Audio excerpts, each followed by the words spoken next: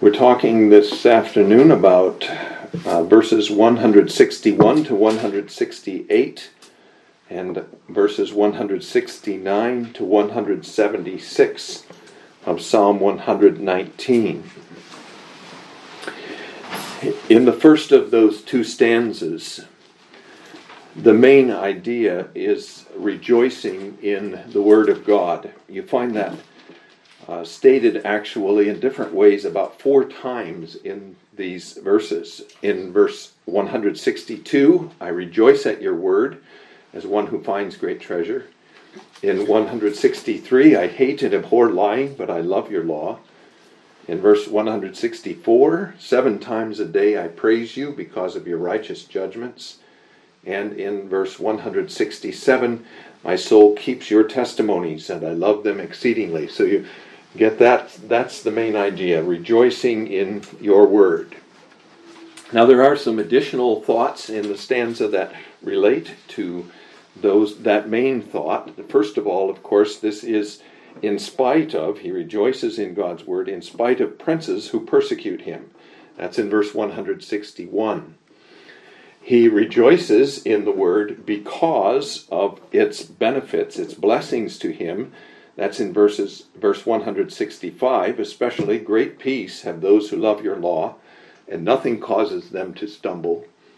And then he concludes by saying, because of this rejoicing in your law and because of the benefits your law gives to me, I will always keep your law. Verse 166 especially. Lord, I hope for your salvation and I do your commandments.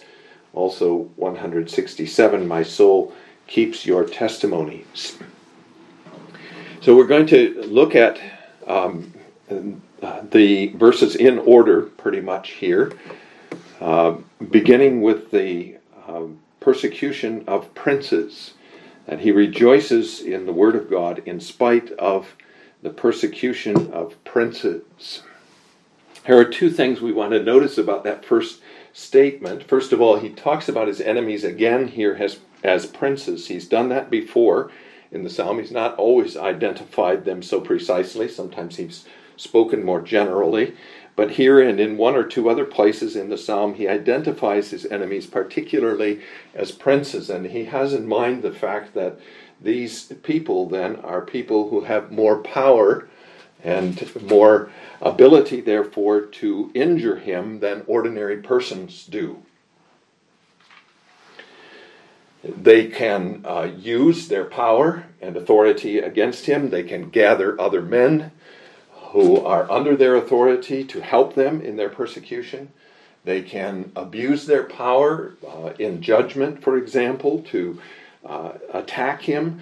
There are many avenues open to those who have authority for persecution and abuse of power than for the ordinary person. And that's the kind of thing he's talking about here. These are princes, people in positions of leadership.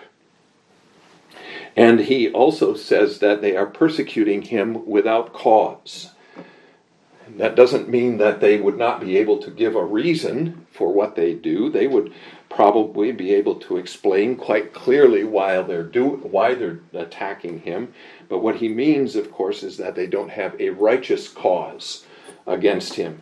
Their attacks on him are fundamentally because of their hatred of righteousness and their love of wickedness.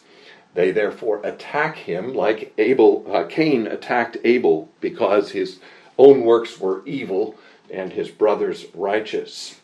We have good examples of this persecution of princes in the life of our Lord Jesus Christ, of course, as he, especially at the end of his life, stood first before the leaders of the Jews, the princes, if you will, of the Jews, and later before Pontius Pilate and Herod, who all persecuted him without cause, who all hated what he represented, hated his words, his righteous words, hated his claims about himself, and used their power and authority to persecute him without cause.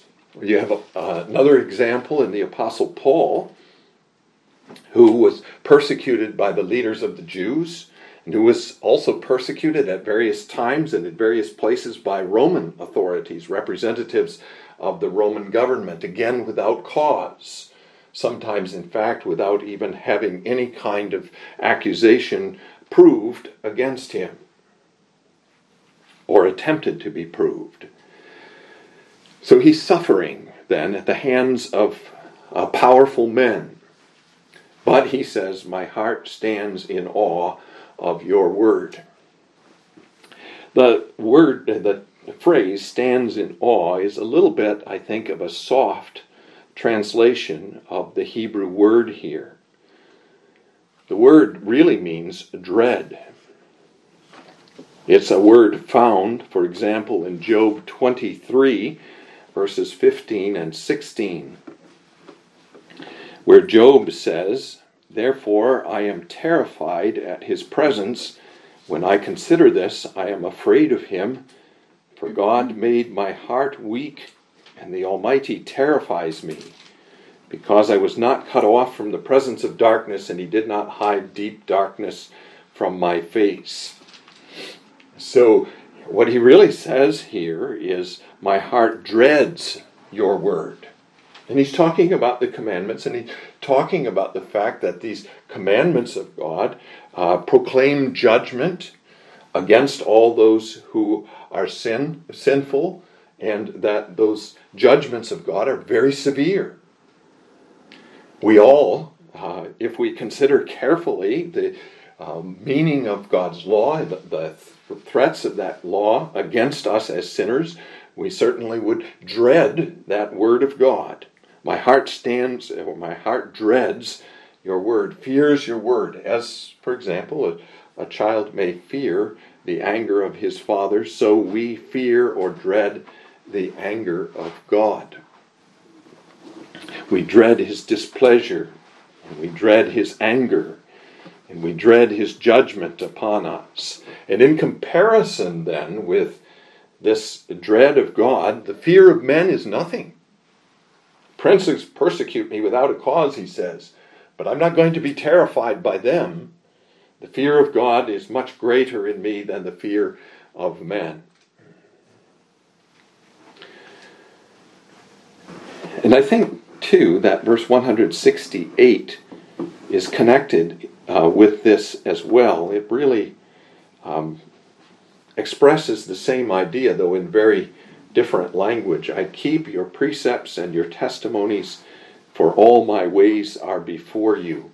When he says all my ways are before you, he means that he always lives and walks in the presence of God. God sees everything he does. God sees not only his external behavior as men would see it, but God sees into his heart. He sees his desires. He sees his thoughts. All his ways are before him. He's thinking very much along the lines of David in Psalm 139.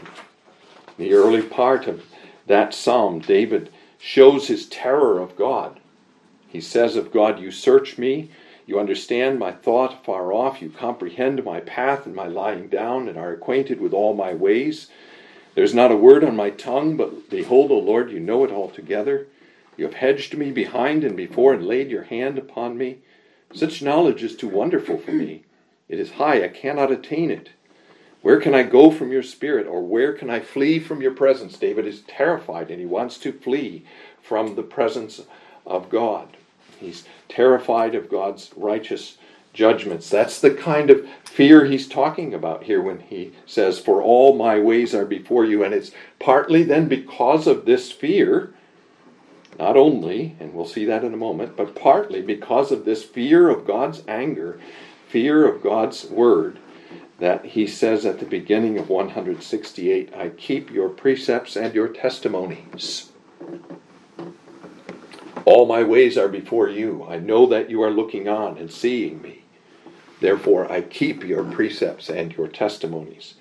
That's the kind of sense of the presence of God that we need daily. That all our ways are always before him. So if you take just those two verses, you would say this is a stanza that's really dominated by the idea of fear. This fear seems to be the main idea in those verses. And yet, when you look at the rest of the stanza, verses 162 to 167, it's all about rejoicing. It's all about joy. And so he combines the two here. On the one hand, there's this terror of God's word, and on the other hand, there is rejoicing at it. My heart, he says, dreads your word, and he goes right on in 162 to say, I rejoice at your word. I dread it and I rejoice at it. As one who finds great treasure. And that's really the main idea. That's what comes out throughout the rest of the verses here. This idea of rejoicing in the word of God. Now, in 162 then he says, that I rejoice at your word as one who finds great treasure. The word treasure there is a word that really means plunder or spoil. And the idea we should get is that he is comparing himself to a man who has fought against his enemy, who has defeated his enemy, who has at least driven him from the battlefield, has now safe from any further attacks from his enemy, and is free to gather up the plunder, the spoil that has been left behind. And he's rejoicing, of course, in the fact that he can enrich himself, greatly enrich himself, at the expense of his enemies. And what the psalmist is saying here is, I rejoice at your word like one who rejoices at finding great plunder or great spoil. There's an example of this rejoicing in great spoil in 2 Chronicles 20, verse 25, that kind of illustrates the point, I think. In 2 Chronicles 20 is the record of the battle of Jehoshaphat and the people of Judah with Ammon, Moab, and the Edomites. And you remember in that battle, Jehoshaphat and his army didn't even have to fight. God stirred up enmity between Moab and Ammon and Edom, and they slaughtered each other, basically. And then all that was left for Jehoshaphat and his people to do was come and take away the spoil. 2 Chronicles 20, verse 25, when Jehoshaphat and his people came to take away their spoil, they found among them an abundance of valuables on the dead bodies and precious jewelry which they stripped off for themselves, more than they could carry away. And they were 3 days gathering the spoil because there was so much. And on the 4th day, here's their rejoicing, they assembled in the valley of Barakah, or the valley of blessing, for there they blessed the Lord. Therefore the name of that place was called the valley of Barakah unto this day. This is the psalmist then rejoicing in the word of God, valuing it more than great treasure or great plunder. He's like the man in the parable of Jesus who found a pearl of great price in a field and went and sold everything he had so that he could buy the field and take possession of that pearl for himself. That pearl was, of course, the kingdom of heaven. And David's really, or the psalmist here, is really talking in the same kind of strain here. He rejoices at the word of God as one who finds great treasure. His joy is in the word. So you get joy and terror combined. They're not considered to be incompatible emotions here. This joy continues in verse 163. And here he gives us two sides of the same coin. I hate and abhor lying, but I love your law. First, I hate and abhor lying. He puts it very strongly. That second word he uses there could also be translated as abominate.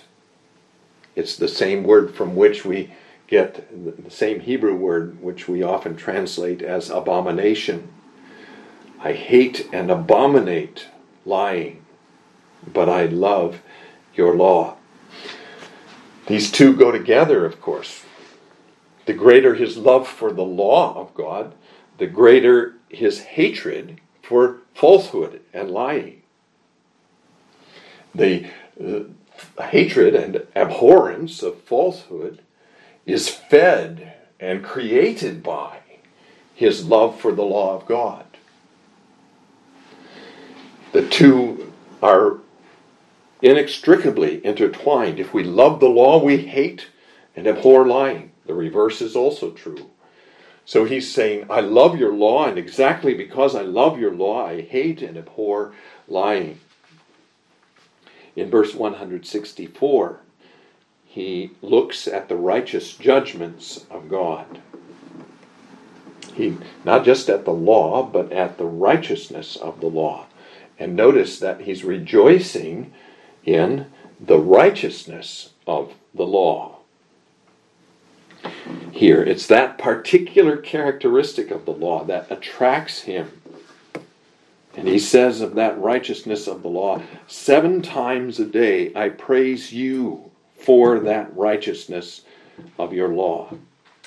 He praises God every day, and he praises God 7 times a day. That is, frequently in the course of a day. He praises God for the righteousness of his law. And then in verse 167 as well, my soul keeps your testimonies, and I love them exceedingly. He repeats his avowal of love for the law. He had said it in verse 163, I love your law. Here he says it again, I love them, and he adds that adverb exceedingly. He loves them more than anything else, more than all earthly treasures. And therefore, his soul keeps them. Now the question, of course, is why should he have such rejoicing, such joy in the law? We probably aren't used to thinking this way, probably aren't used to thinking about rejoicing in God's law. We think of it as the means by which our sin is exposed. And it's not a very pleasant thing, a pleasant experience for us. And yet, this is what David learned in Psalm 139, isn't it? He begins that psalm in a state of terror, desiring to flee from the presence of God, but he ends very differently. Search me, O God, and know my heart. Try me and know my anxieties. And see if there is any wicked way in me, and lead me in the way everlasting.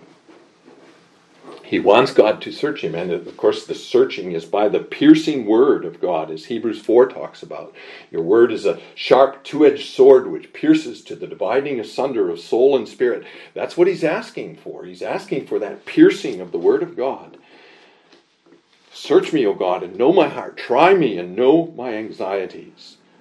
Why? So that you can see if there is any wicked way in me and lead me in the way everlasting. Take me from that way of wickedness and bring me into the everlasting way. That's what the psalmist has in mind here too in Psalm 139. But he expresses it very differently. He says in verse 165, great peace have those who love your law, and nothing causes them to stumble. I think there's 2 things there. As God pierces us with the sword of his word and exposes our sins and our wicked thoughts, he does that so that he may bring us to repentance, so that he may cleanse us, purge us of those sins, and bring us into the way everlasting. And it's only in that everlasting way that we have peace with God. The law itself does not confer peace, of course.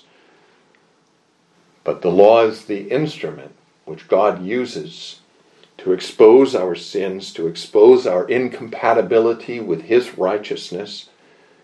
And then he shows us his righteousness as revealed in our Lord Jesus Christ. And he gives us peace. As Paul says in Romans chapter 5, the very beginning verse of that chapter, therefore, having been justified by faith, we have peace with God through our Lord Jesus Christ, through whom also we have access by faith into this grace in which we stand and rejoice in hope of the glory of God. So we love the law. And in walking in the way of the law of God, we have peace with God. Great peace. Peace that passes understanding. Peace that fills our hearts and minds. Peace that is the answer to all the disturbances of this life. The disturbances caused by princes, the disturbances caused by our own sins and weaknesses, the disturbances and disruptions that are part of every man's life here in this world. That's the first benefit. Peace comes to those who love the law, because walking in the law is the way of peace, the everlasting way. And the second benefit is nothing causes them to stumble.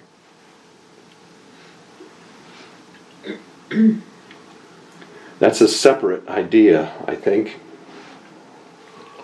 What he means is, of course, that out of our love for the law of God and our rejoicing in the law of God arises the strength to resist every temptation. We are passionately devoted to God and to His law. We rejoice in that law. We want to keep that law. We are strongly motivated to seek that law and obedience to that law. And because of our love for the law and our rejoicing in that law, we're able to overcome princes who persecute us without a cause, able to overcome trials and temptations, able even to resist and to overcome the desires of our flesh and the weaknesses that are ours. Nothing can cause us to stumble when we are loving the law of God as we ought to love it. So he says also in verse 166, Lord, I hope for your salvation, and because I hope for your salvation, I do your commandments. His hope is the certain hope of the believer,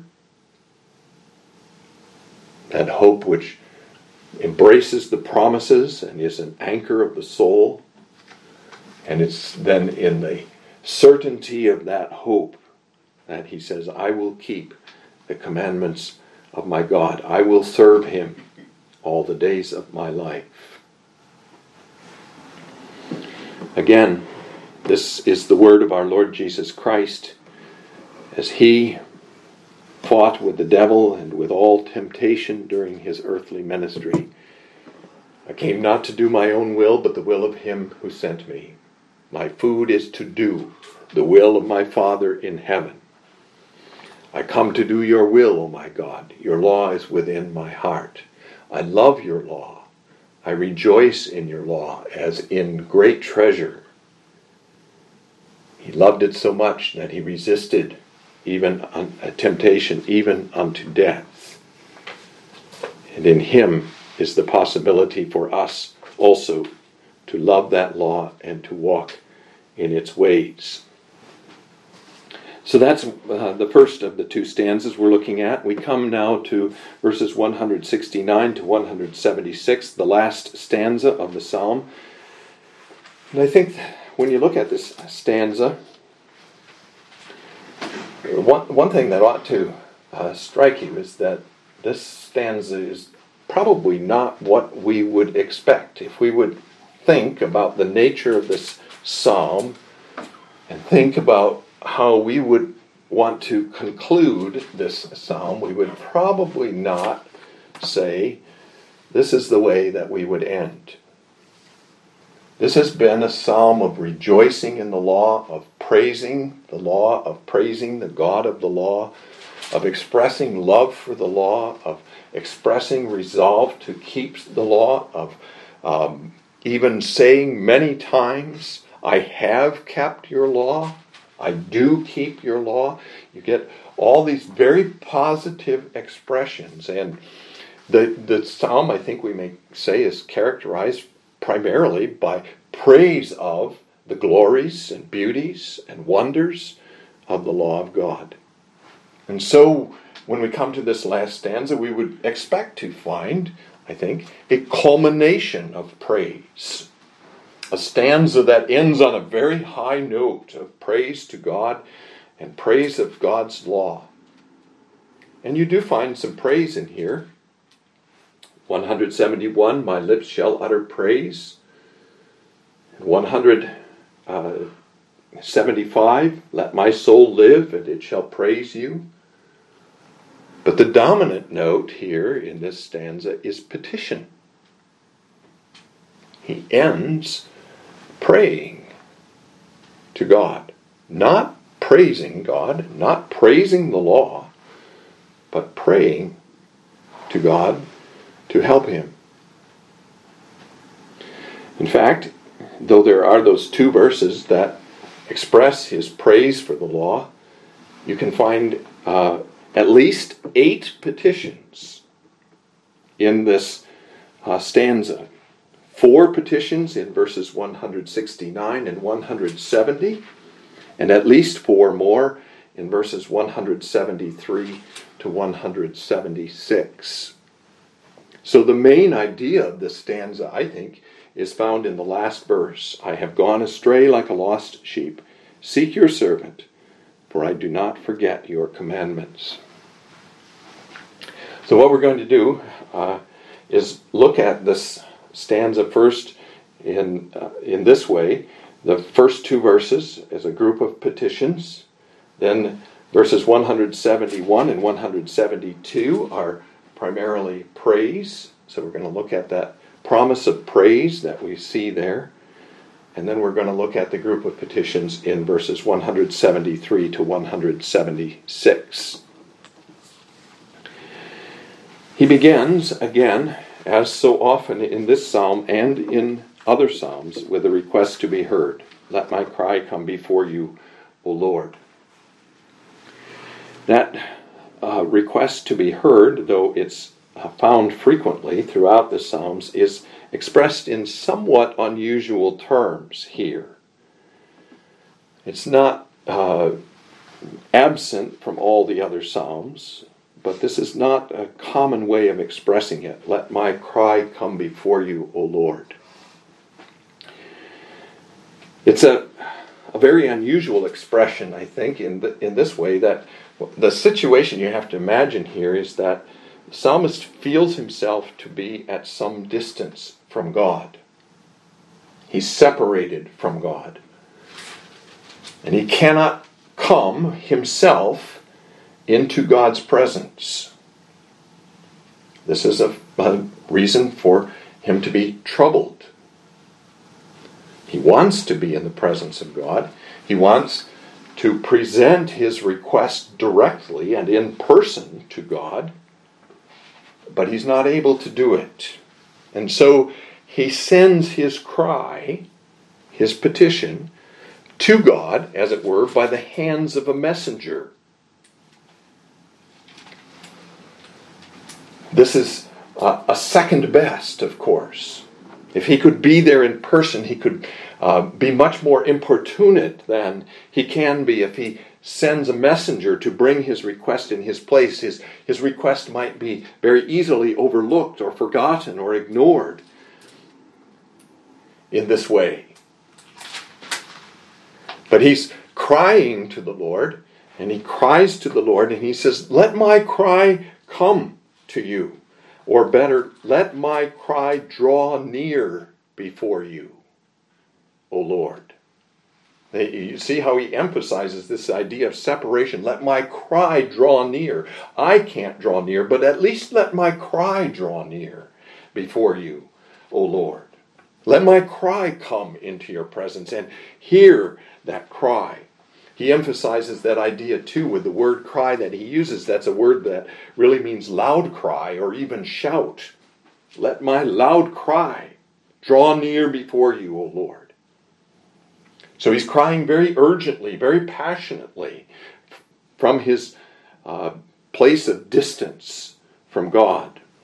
And what he wants from God, notice that, very interesting again, is give me understanding according to your word. That's the request he has to make. Give me understanding according to your word. The Word is filled with the wisdom of God. It's filled with the understanding that God has revealed. But he says, give that understanding to me. Write that understanding on my heart. Fill my mind and my soul with the understanding that is in your Word. Let me embrace it. Let me consume it. Let me be filled with that wisdom which your Word has. Give me understanding according to your Word. And then in verse 170, he repeats his request to be heard, using somewhat different words. Let my supplication come before you. And that's a good translation. The word come before you is a good translation here. Different word than we have in 169. And he uses the word supplication this time. Supplication, of course, is the kind of request that someone makes when he knows that he has no right to receive what he is asking. It implies humility on the part of the asker. And that's exactly what we see here in the psalmist. It's a position of humility that he assumes. I have no right to ask this. I have no way of saying that I deserve an answer. I don't even deserve to bring my request to you, much less to have an answer to my request. Nevertheless, let my supplication come before you. And here his request is again very specific. This is what I want. Deliver me according to your word. Deliver me from that ignorance which belongs to me. Deliver me from all those obstacles which keep me from keeping your commandment. Deliver me from my evil desires and evil thoughts. Deliver me from my enemies who seek to turn me aside from that path. Deliver me according to that deliverance which you have revealed in your word. So he's praying, and he's praying very urgently here for God's help, for revelation of God to him regarding the word, and for deliverance from all the obstacles to his understanding and to his keeping of that word. It's then in verses 171 and 172 that we find the main elements of praise here in the psalm. My lips shall utter praise, for you teach me your statutes, is first. Notice that he has received the answer to his prayer. He had prayed for understanding, and now he says, you teach me your statutes. You have answered my request for understanding. You are teaching me even now your statutes, and therefore my lips will utter praise. Again, utter is a bit of a weak translation. The idea of that word is to pour forth. My lips will pour forth praise. You see that word in Proverbs 15, verse 2. Proverbs 15, verse 2, in a very different context, but it gives you the idea. The tongue of the wise uses knowledge rightly, but the mouth of fools pours forth foolishness. And again in verse 28 of that chapter, the heart of the righteous studies how to answer, but the mouth of the wicked pours forth evil. Well, the psalmist says here, as you teach me your statutes, my mouth pours forth praise towards you. My mouth is like an abundant spring pouring forth your praise. I wanted to learn your statutes, and you have taught and are teaching them to me. And then in verse 172, a little different idea. He looks at the commandments of God and he considers again their righteousness. He had considered the righteousness of God's commandments in verse 164. He considers it again in verse 172. It's the righteousness of God's commandments that he focuses on then. They're pure and perfect. And he says, my mouth shall speak of your word, for all your commandments are righteousness. When he says, my mouth shall speak of your word, I think what he means is I'll talk of it to men.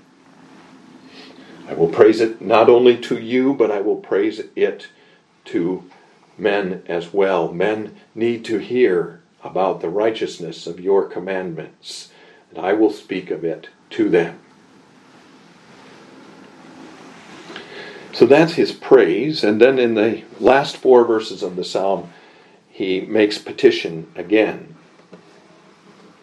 And his petitions here are again focused on help and salvation.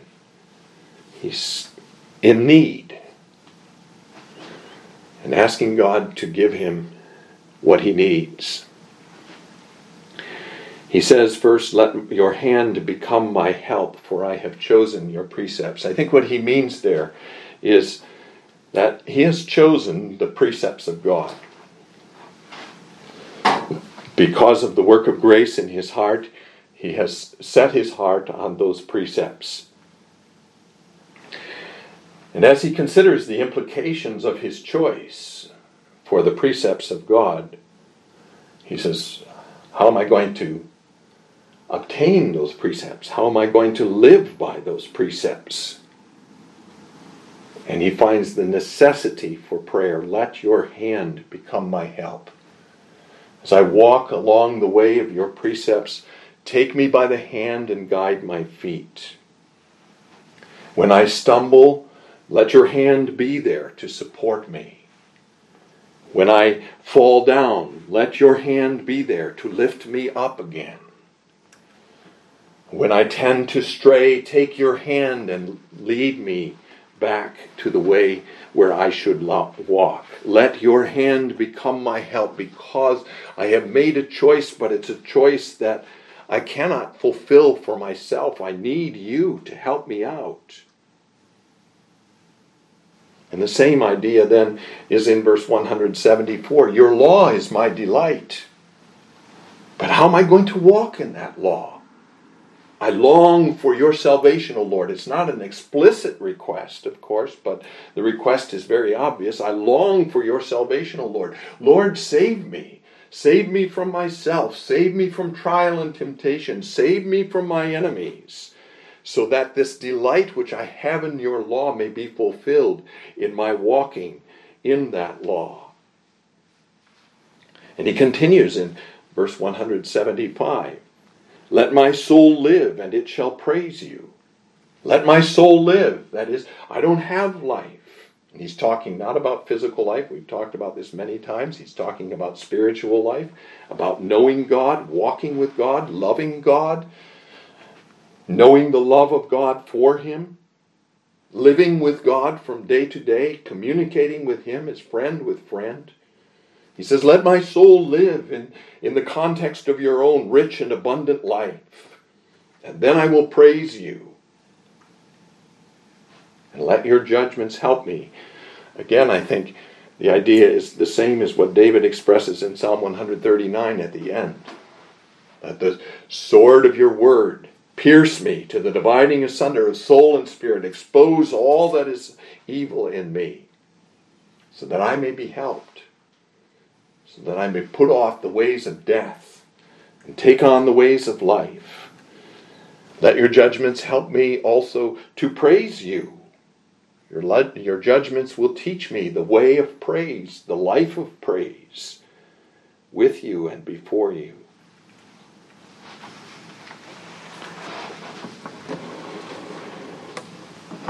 But verse 176 is probably the most striking verse, to me anyway, in the whole psalm. I have gone astray like a lost sheep. Why is it so striking? Well, because we've not really seen anything like it before, have we? This is a psalm of praise for the law.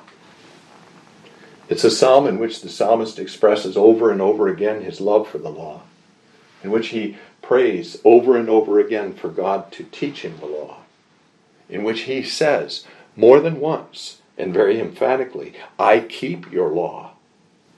As in verses 166 and 167, I do your commandments. My soul keeps your testimonies. That's the kind of thing that characterizes the whole psalm. And then suddenly you get to this last stanza, and the last verse of this last stanza, and for the first time, I think, in the psalm, and the only time in the psalm, he says, I have gone astray like a lost sheep. After all those claims about how he keeps the law, after all that stuff about the praise of the law and the delight the law is to him, and the joy he has in the law, and so on, he says, I have gone astray like a lost sheep. Why now?